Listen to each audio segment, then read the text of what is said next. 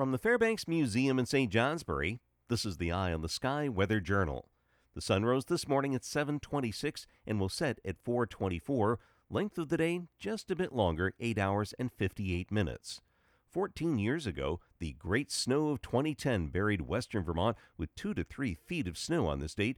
A storm drifting west from the Atlantic forced a persistent feed of moisture through the Champlain Valley and the western slopes of the Green Mountains, leaving 20 inches in Bennington, 24 in Charlotte, 25 inches in Milton, and 33.1 inches in Burlington, the greatest snowfall there on record. The storm was localized, only 6 to 10 inches in eastern New York and east of the Green Mountains.